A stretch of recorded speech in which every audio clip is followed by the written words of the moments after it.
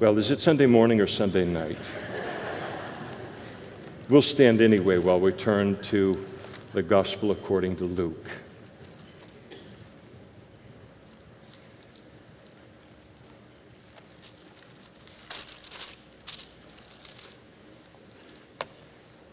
Chapter 22.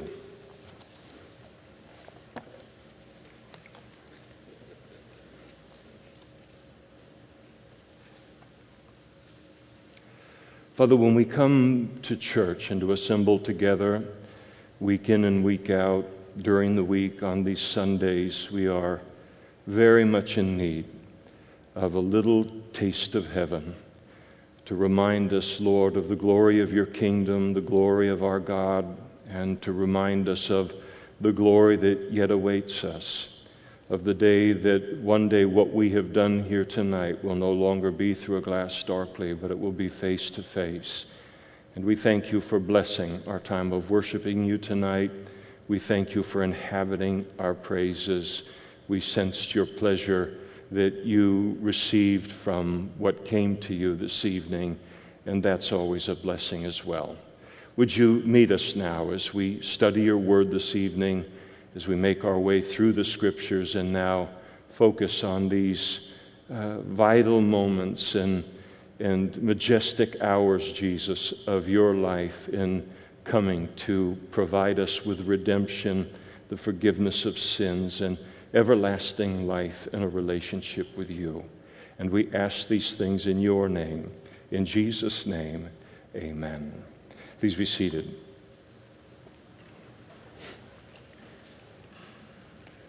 We pick things up in Luke chapter 22, verse 31. Each of the four Gospels record Jesus' prediction to Peter that he will deny him, that Peter will deny Jesus, and it relates it in terms of how that Gospel wanted to emphasize certain points. And Luke alone, though, as a Gospel, tells us Satan's part in it. And so the Lord said, "Simon, Simon, indeed Satan has asked for you that he may sift you as wheat." So it's always a little concerning to realize that the devil knows our name. And he knows us by name. And here, the word, when he says Satan has asked for you, that's in the plural. Satan asked for all 11 of the disciples. Judas has now gone his own way, wants to sift all of them.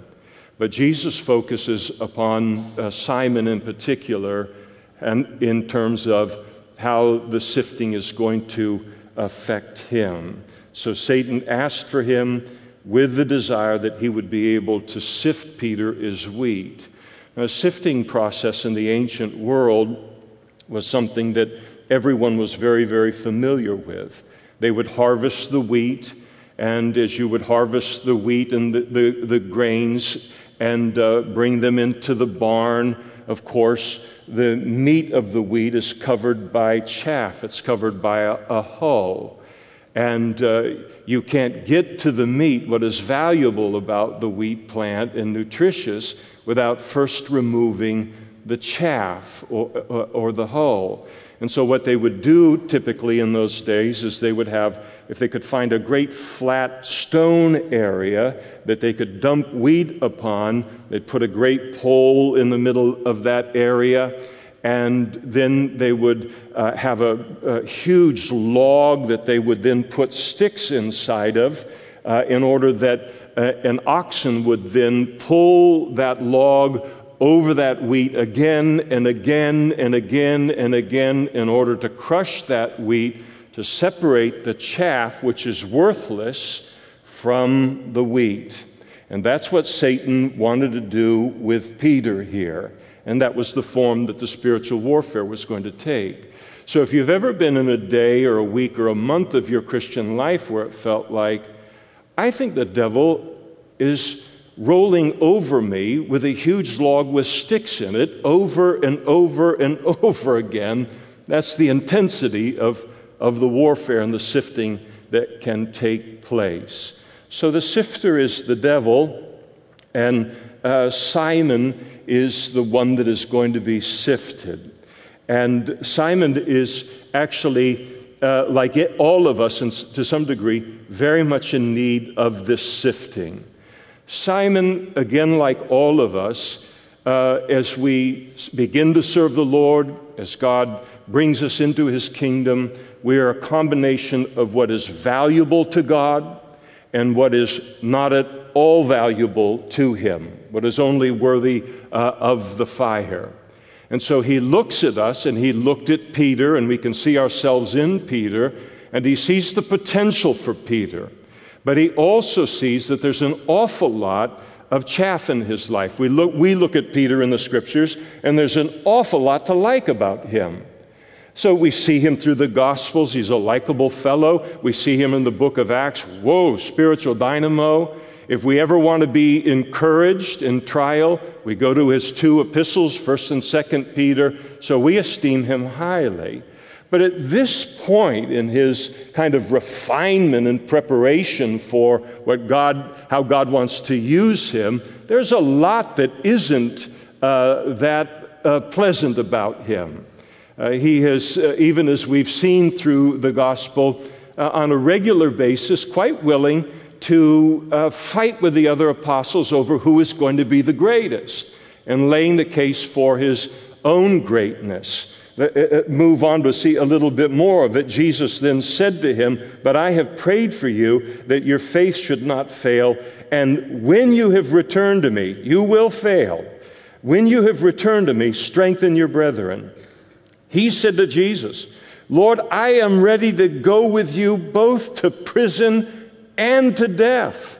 And Jesus said, "I tell you, Peter, the rooster shall not crow this day before you deny 3 times that you even know me."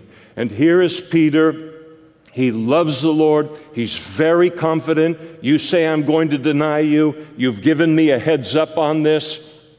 I wouldn't have denied you before. I certainly am not going to deny you having been forewarned."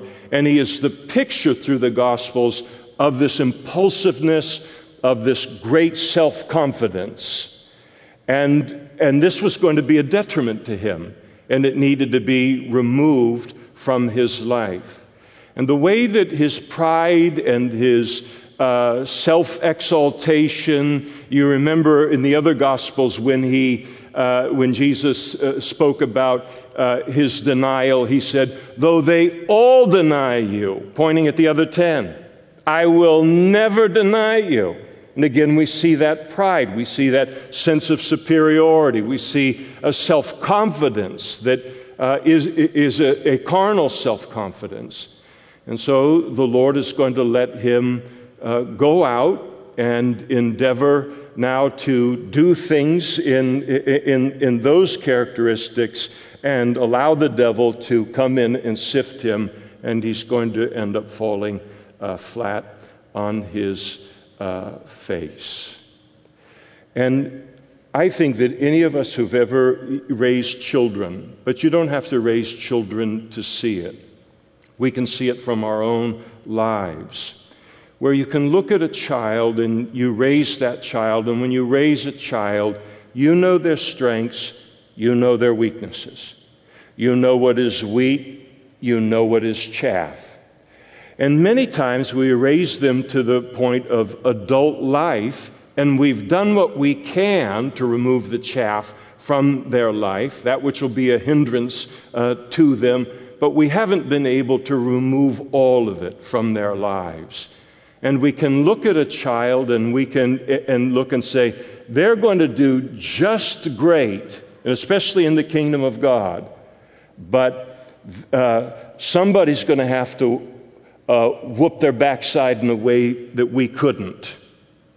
And somebody's going to need to show them they're not as hot shots that they think they are, and we can look at our children and say, that child really needs a major failing experience in their life to be well-rounded and to have the arrogance and the pride and the prejudice and the sense of superiority removed from their life. And then so God is so faithful then to do that in their lives and in our lives. So he warns Simon that this is coming his way. And then there's two wonderful words there in verse 32, but I, in contrast to Satan and the plans that he has, Jesus said, but I, a different plan for you. I've prayed for you that, and here's the specific prayer, that your faith should not fail. The Lord did not pray that he would not fail. He needed to fail. In my opinion, he did. Even as I have needed to fail many times to learn important lessons in life. But Jesus said, I prayed for you, not that you would escape the sifting, not even that you would escape the experience of failing and falling flat on your face and ultimately weeping bitter tears over the experience. But my prayer for you in the midst of it is not that you would be spared that, but that your faith should not fail in the midst of so great a fall and such a great wake-up call to who you are and what you are and aren't and what only God can be in your life. And then Jesus infuses hope here in the situation, and he said, and when, that's another word that's worth underlining or circling, and when you've returned to me, strengthen your brethren. So he infuses hope in the situation. And no one that speaks to somebody about a great failure coming in their life or a great failure that they've come out of does any help to the person unless we infuse hope into that situation as well. So when he uses the word when, he tells Peter that's not going to have the final say. Not only is it not going to have the final say, your failure, your sifting in your life, but it's not even going to become what you are largely known for in human history and among the body of Christ. So when you go into, say, a counseling session, typically with a professional counselor, and the world is collapsing and all we can see are the waves and the mess of all of it, very often he or she will say, how do you think you'll view this in a year? How do you think you'll view this in 5 years? And what they've introduced now is a longer timeline, that there's going to be a year, that there's going to be a 5 years after this. And how do you think you'll see it in that longer timeline? And it infuses hope that there's going to be an after to the failure or the trial or the difficulty that I'm in. And so he says, when you have returned to me, strengthen your brethren. That he would return was never in doubt because Jesus was interceding for him in the trial, even as the Bible says that he intercedes for us. I think it's one of the most wonderful thoughts that any Christian can have in any circumstance that we're in the middle of in life is to realize that he is interceding for you. By name, personally, interceding for us. And so he said, when you've returned to me, strengthen your brethren. In other words, strengthen your brethren out of what you have learned in this great failure within your life. And what did Peter learn from this great kind of sifting that occurred in his life? Well, one thing he learned for sure was about the grace of God. And that's why when Jesus says, strengthen your brethren, Peter now becomes a source of strength to us, especially after we've failed massively and been sifted in this way, when we see him then in the book of Acts. And there aren't no more encouraging letters in the whole New Testament than 1st and 2nd Peter for Christians who are going through trial. And because they're so seasoned by the Holy Spirit through this vessel of Peter and what he went through. And what does Peter close his second epistle with? Be strong in the grace that is in Christ Jesus. Be strong in his grace. And he learned here in all of this that everything he would ever be, everything that he would ever do had nothing to do with his, I think I can, I think I can, I know I can, I know I can, I know I can, or his self-confidence, or his determination, or even his love for God. He truly loved God, and he's going to deny him 3 times, but that everything he is and everything he does going forward is a product of the grace of God. And so it is with us. I think it's one of the great blessings for me. You might have noticed that my beard has gone gray, and used to be brown when I was younger, and I would go around town and people would say, "You look like Kenny Loggins." And I'm not Kenny Loggins, trust me. But one of the nice things about getting older as a Christian is that as much as we understand how gracious God is when we're younger, and as wonderful as that is, it's something that only ripens, it only gets better with age. And that recognition that everything we have, everything that we are, everything that bit of fruit that he brings out of our lives is because of the greatness of his grace. And so Peter is one of the great lessons concerning Peter's life is that there is not just life after a significant sifting or failing in the midst of spiritual warfare, but there is a significant and spiritually meaningful and impactful life on the other side of that.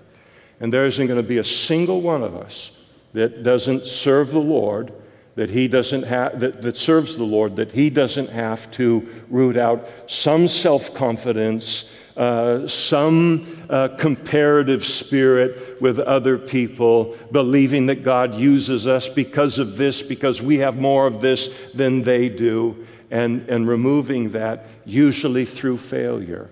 And so often we can become so discouraged by that we think there is no future on the other side of it, and yet there is. A very important reason for Peter's future following this was God's grace, but as we'll see perhaps tonight, it is the baptism with the Holy Spirit that he would receive on the day of Pentecost. And so Jesus then spoke to them in verse 35, and he said to them, when I sent you out without money bag or knapsack and sandals, did you lack anything? And so we remember earlier in their ministry, they went out, so did 70 other disciples. Jesus said, don't take any extra clothing, don't take any extra shoes, don't take any extra money. A workman's worthy of his hire. Go out and you'll be taken care of by the people who hear the message and the invitation from God to enter the kingdom of God that you encounter.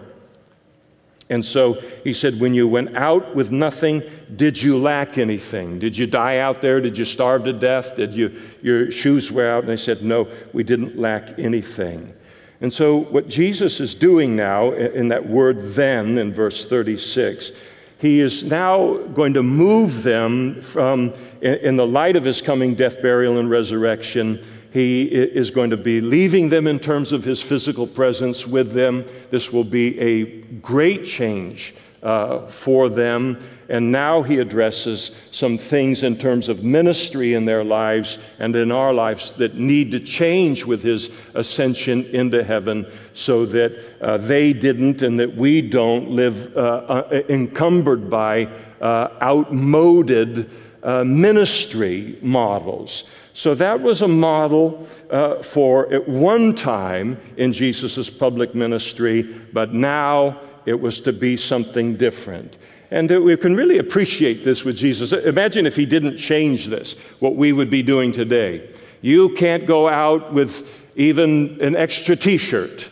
You can't go out with an extra penny in your pocket to go serve the Lord, or an extra pair of shoes, and we would glom on to that old, outmoded ministry model if Jesus didn't inform us of that.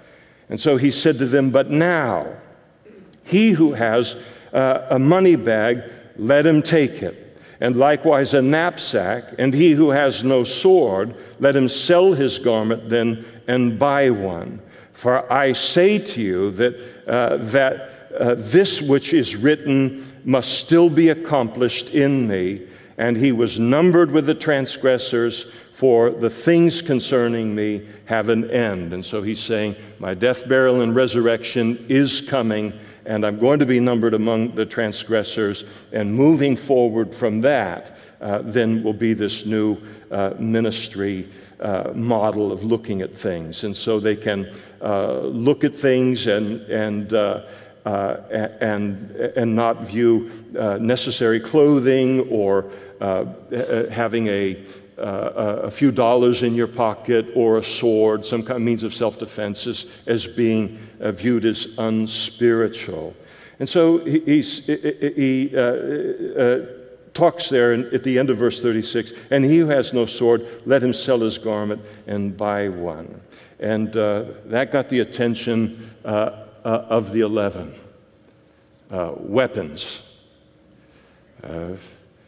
It was like somebody mentioned a lightsaber to men today. If there really was such a thing, there probably is, but they haven't unveiled it yet. But so they said to Jesus, "Look here. Here are 2 bags of money." No, that's not what they focused on. "Look here. There are 2 swords." And Jesus, don't you worry about that. Don't get your dauber down and get all depressed and everything about being numbered among the transgressors. All 11 of us are sticking with you, and we got 2 swords. Such reassurance that the Son of Man had. And then Jesus said to them, "It's enough." He saw that conversation was going nowhere. He didn't say that 2 swords were enough. He just said that's enough of this conversation. And maybe he was thinking, these people can't get baptized in the Holy Spirit fast enough as far as I'm concerned. Probably not. And then coming out of Jerusalem, he went to the Mount of Olives as he was accustomed. And the Mount of Olives sits across the Kidron Valley on the eastern side of Jerusalem. And he goes there with the disciples. Notice, as he was accustomed, and his disciples also followed him. So they had a favorite spot there in the Mount of Olives, and it was known as the Garden of Gethsemane. And this is where Jesus is going to spend the evening in prayer prior to beginning the day that would culminate in his crucifixion on the cross at Calvary. And so he takes them over there, and I like it in verse 40. "And when they came to the place," so they had the place. And it's really nice to have the place somewhere in our life, some chair, some room, something that is invaluable to us, because that's where we meet with the Lord. And so he brought them to this place. He brings them to the Garden of Gethsemane. The Garden of Gethsemane at that time had a great kind of a mill or a pressing stone in the midst of it, and it was surrounded by olive trees, and it had an olive press. So they would harvest the olives, then they would put the pits down into the press and the olives, and then they would be crushed under the stone. The oil would come out, and they would collect that. And the Garden of Gethsemane is the perfect place in terms of the imagery of it for what happens with Jesus there, because Gethsemane means the pressing or the olive pressing. And Jesus is going to come under a pressing underneath the weight of something there that is far greater than any olive or olive pit comes under in an olive press. And so he said to them, "Pray that you may not enter into temptation." And so we know from the other Gospels he leaves 8 of the disciples in that location. He takes Peter, James, and John with him then a little bit further in, and he leaves them there, and then he went about a stone's throw from them and knelt down and prayed. So he calls on them to pray that they won't enter into temptation so they can withstand what's coming next. But what has to happen here has to happen between him and God the Father. There would be no place for us adding anything to his prayers. And you notice the prayer that he lifted up to God the Father. He said, "Father, if it is your will, take this cup away from me. Nevertheless, not my will, but yours be done." And here we get a picture of the emotional and spiritual price that Jesus paid in order to bear our sins upon the cross. When earlier in his ministry, in John chapter 12, I think it is, Jesus, as he addressed the physical torment that he would experience upon the cross, he didn't express any kind of fear about that or any anxiousness about that. He said, in essence, "This is what I've come to do." So he's agonizing over something very, very different here than, "Oh no, they're going to thrash me physically tomorrow and crucify me." And what it is that was the weight that he bore in this Garden of Gethsemane is revealed to us in those two words, "this cup." If it is your will, take this cup from me. And very often in the Scriptures, the cup represents the wrath of God, the wrath of God. And what Jesus is talking about here in terms of the cup that would be taken away from him would be the wrath that he would bear upon the cross, the full wrath that the sin of every single person in human history deserves. He knew he was going to bear that on the cross. And that's what takes him to this place in the Garden of Gethsemane. That's the thing that mortifies him, so to speak. And so he's willing to go, but he says to the Father, if there is any other way for what to happen, any other way for mankind to be saved, then what it is that is going to happen to me on that cross in bearing the righteous judgment that mankind's sins deserve, then let this cup pass away from me. And what was heaven's answer? Silence. Silence. There is no other way. There was no other way. If there had been any other way for our sins to be forgiven, then the cup would have been removed from him. But there was no other way.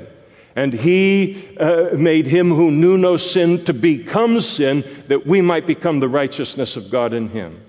Now, I don't know that this is true in particular, but I try to understand. Here you have the Son of God, and he comes from the perfect, holy glory of heaven. He has never sinned in his life and in his ministry, never will. All I know is sin. All I know is a fallen, broken world and dealing with the sins of other people, even as they have to deal with my sins. And I remember seeing a show many, many, many years ago. I don't even know what it was or whatever, but they strapped this person into like an electric chair seat, and then they just showed all of the atrocities of human history on this entire panoramic screens, and just showing it to him until finally he cracks and he breaks under the weight of seeing all of that.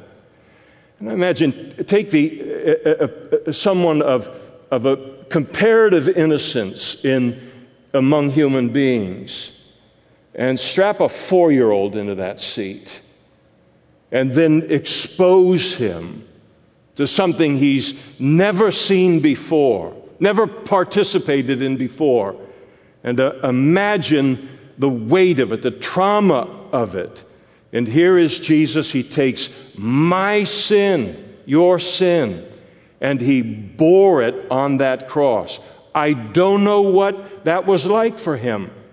I just know that if there was any other way to save me and you and not have that happen, he wanted to do that. But there was no other way. And then the submission to his will, not my will, but yours be done. And of course, and this is an example to all of us. I was reading the Daily Bread this morning, and I think it was about a missionary, and you say, you think? I mean, you just read it this morning. I have such a memory this one has. But I think it was a missionary, missionary, and then she was attacked and taken captive and violated and all of this. And in the midst of the greatness of her trial and her difficulty, she was asking herself, is this worth it? Is this worth it? Is this worth it? And we all understand that.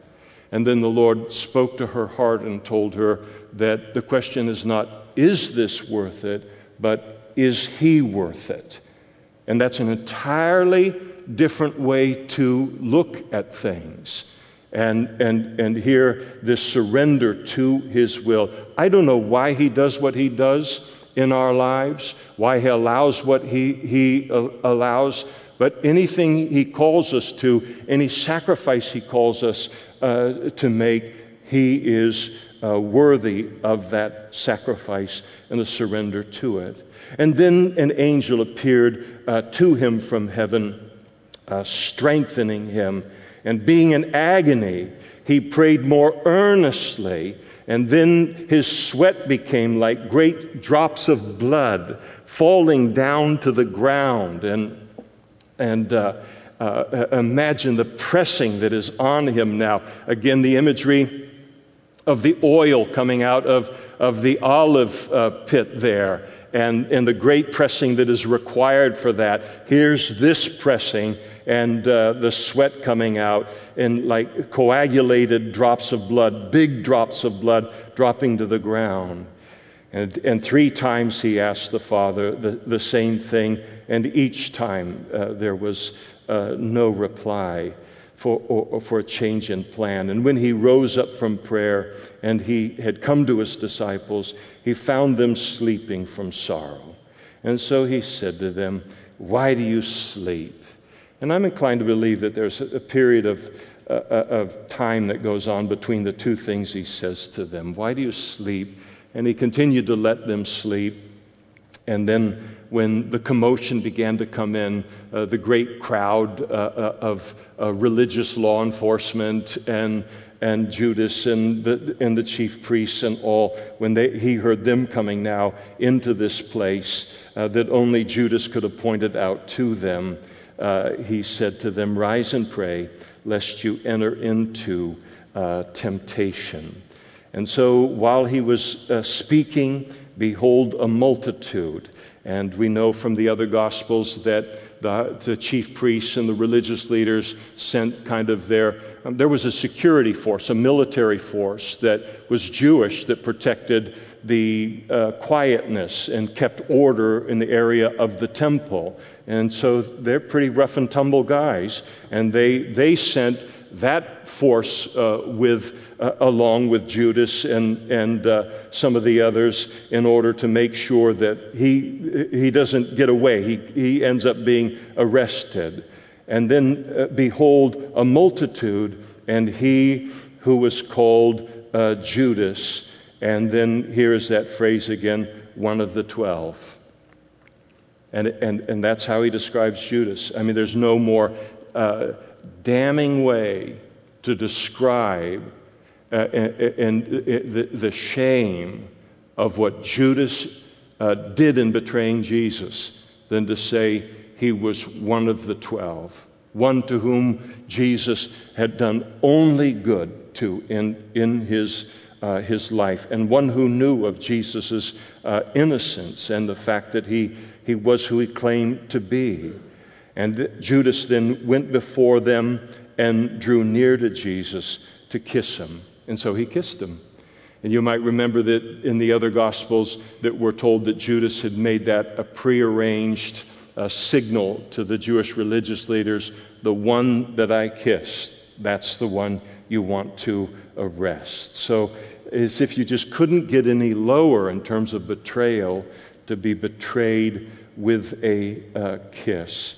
And Jesus said to him, and if Judas thought Jesus didn't know what was going on here, Jesus makes it clear that he does. He said, Judas, are you betraying the Son of Man with a kiss? I mean, imagine trying to live with that after that. Are you betraying the Son of Man with a kiss? And now remember, the other disciples, they don't know for certain who the betrayer would be. And then now Jesus exposes him as the one who would do it. But here, Jesus, of course, is not surprised, but it is so appalling that is worthy of the mention, betraying the Son of Man with a kiss. And when those around him saw what was going to happen, Jesus is going to end getting arrested, they said to Jesus, Lord, shall we strike with the sword? You want us to fight to defend you. And it's commendable on one level as they make that offer. And before they can get any kind of an answer, we're told, and one of them, you might guess. John tells us it's Peter. I don't know how well Peter and John are getting along in heaven right now over that disclosure, but actually the Holy Spirit did it, right? I'm kidding. And so then one of them struck the servant of the high priest, and he cut off his right ear. So this is the great damage that Peter was able to do. Now, to cut off the right ear of another person, if you're right-handed, and he was most likely right-handed, the servant had to have his back to Peter. So he should stick to fishing, right? And no sword play on things. And Jesus answered and said, permit even this. And he touched Malchus's ear, and he healed him. And then Peter said to the chief priests, the captains of the temple, and the elders, they had all come to him to arrest him. He said, have you come out as against a robber with clubs, or swords and clubs? When I was with you daily in the temple, you did not try to seize me, but this is your hour and the power of darkness. And so Jesus' question of them, he confronts them, their cowardice in what they're doing in all of this, their hypocrisy. In other words, he says to them, on any given day, you could have come and done this in the area of the temple. Done it in full daylight. I was available to you at any time. But he's letting them know, he knows they didn't want to do it publicly, but they wanted to do it in the dark of the morning. But it was their hour, and their hour was being dominated by the power of darkness. And then having arrested him, they led him and brought him. And that's interesting, is that arrested him, led him, brought him. And here you have mere human beings and very ugly human beings on top of it. And imagine having to live with the fact of having arrested him and led him and then bringing him into the high priest's home now for the trial related to before them related to that.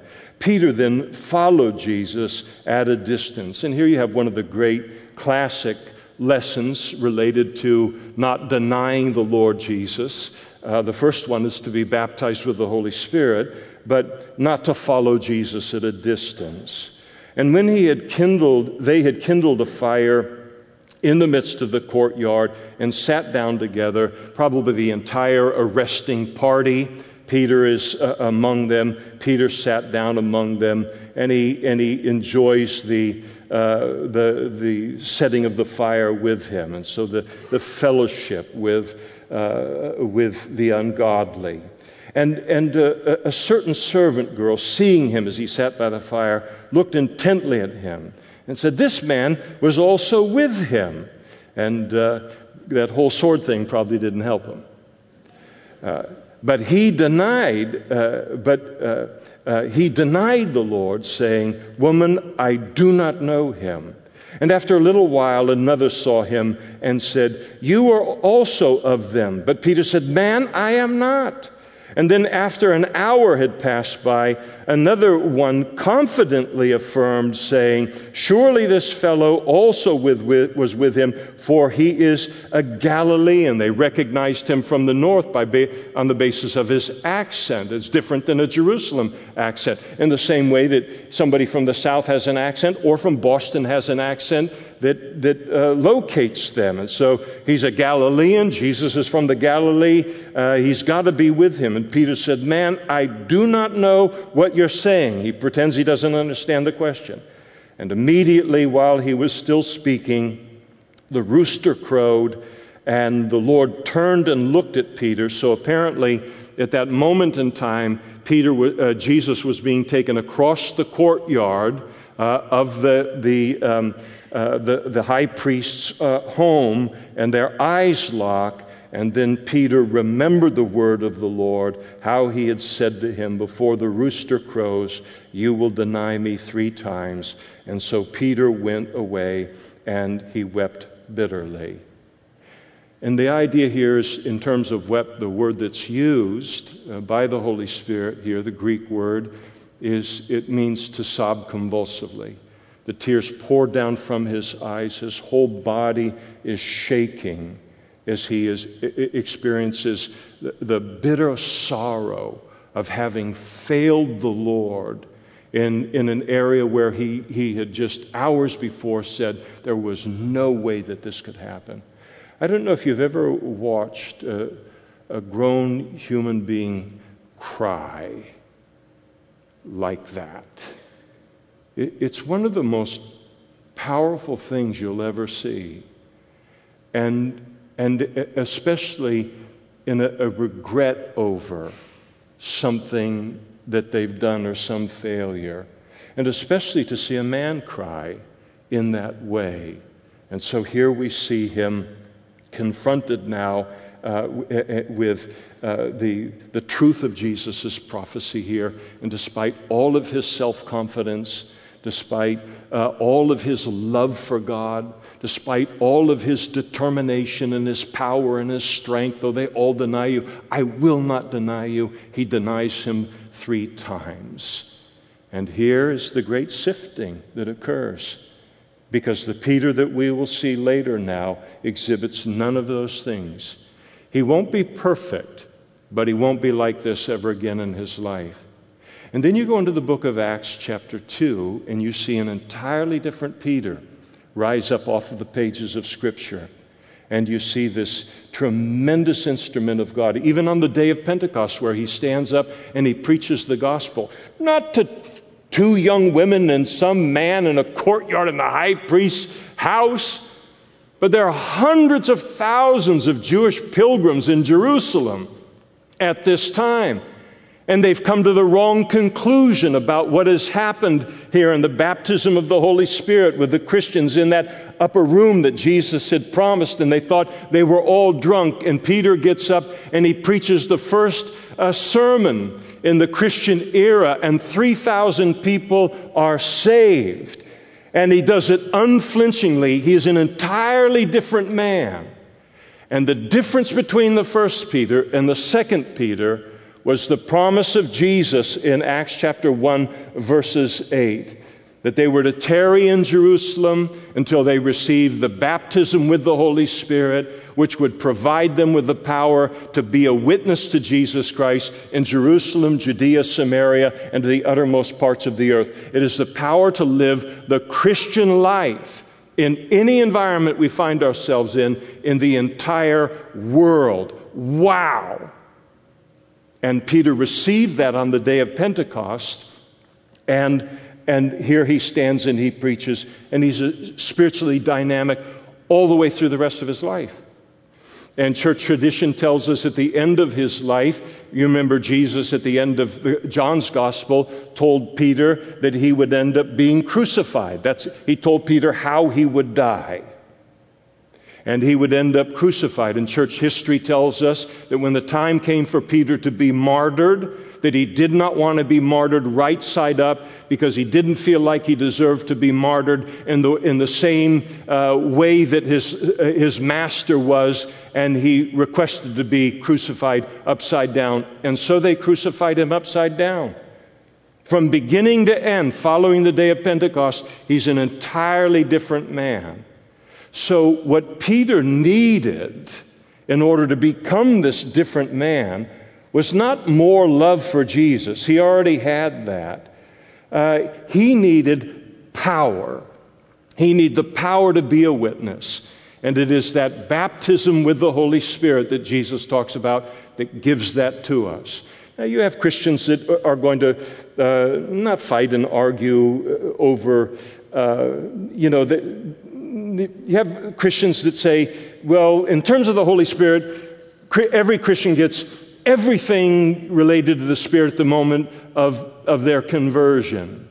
And so the Holy Spirit comes in us and He comes upon us, as the Bible describes should be our experience with the Holy Spirit.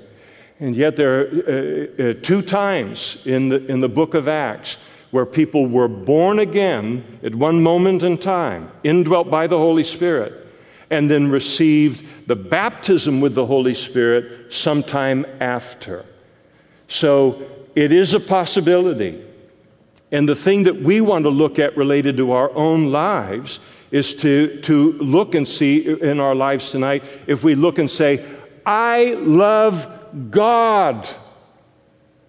I love Him. He's been so good to me. He's invested so much in my life. I want to be a spiritual dynamo for Him. I want to stand. I don't want to deny Him. But every time I get put in this place, I cave under the pressure of things. And I cry bitter tears, if not outwardly, inwardly, of this way that I deny Him in my life.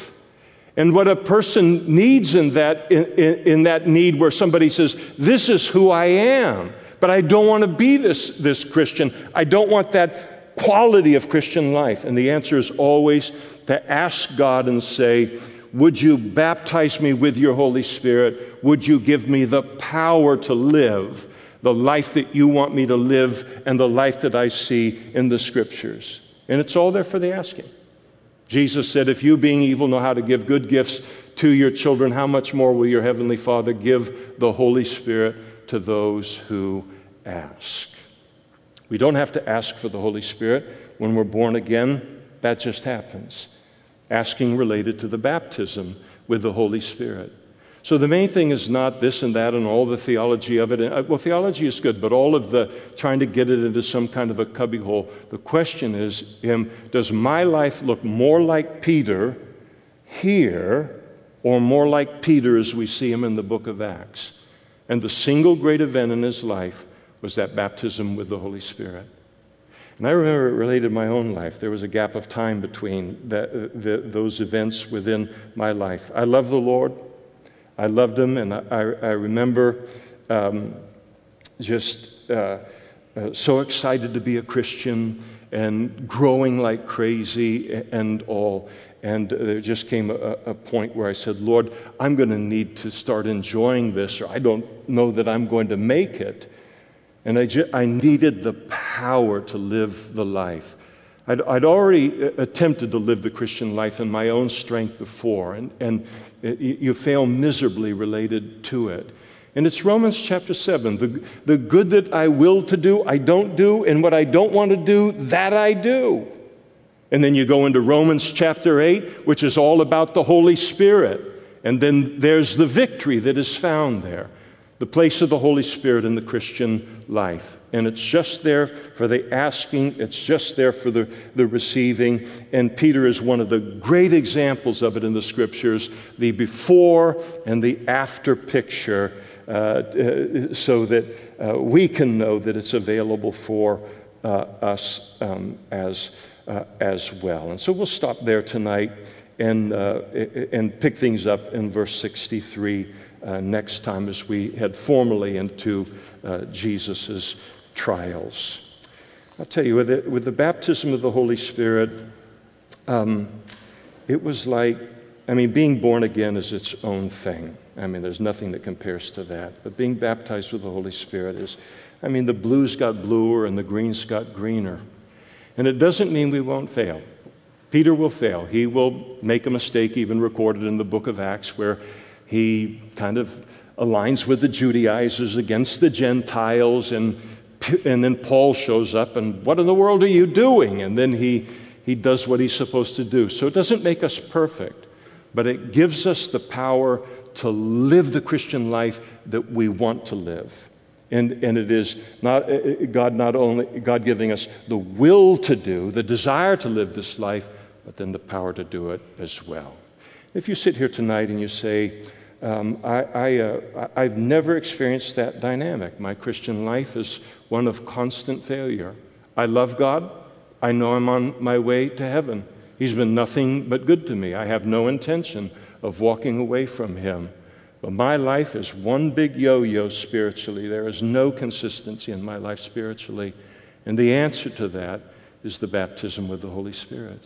And if you've never prayed for that, you can pray for that on your own, anywhere. In your car, before you leave here tonight, or at home. Or there'll be folks up in front immediately after the service, and we'd love to answer your questions and pray for you related to that as well. No one can live the Christian life in our own strength, no matter how strong we are, how confident we are, as Peter can show us. Those motivations will not work. They'll all crash and burn. It takes the power that comes from the Holy Spirit, power that God is eager to give.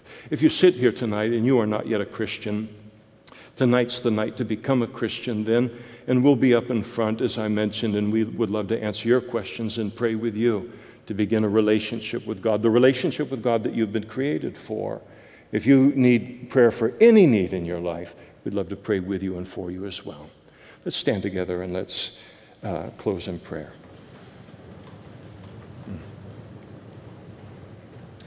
Father, we're so thankful as you wrote this book from Genesis to Revelation that you put all the warts in there, warts and all, in terms of the description of what each of us run into as Christians and what every servant of yours runs into as we endeavor to serve you. And as you refine our lives and take away the chaff that is worthless in order that we might be a vessel that brings you even more glory. And we thank you for Peter here in all of this. And I pray and we pray for one another. And we pray for anyone that has experienced some great failure within their life, and to have you just infuse hope into their relationship with you, hope into their future, that what you did with Peter, you will also do with them.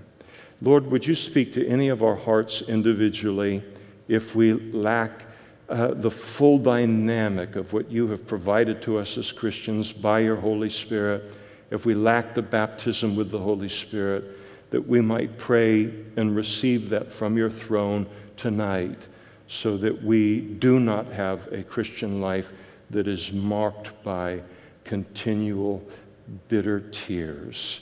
And we ask these things, Lord, even as we thank you for this time together tonight in your word. And we do so in Jesus' name. Amen.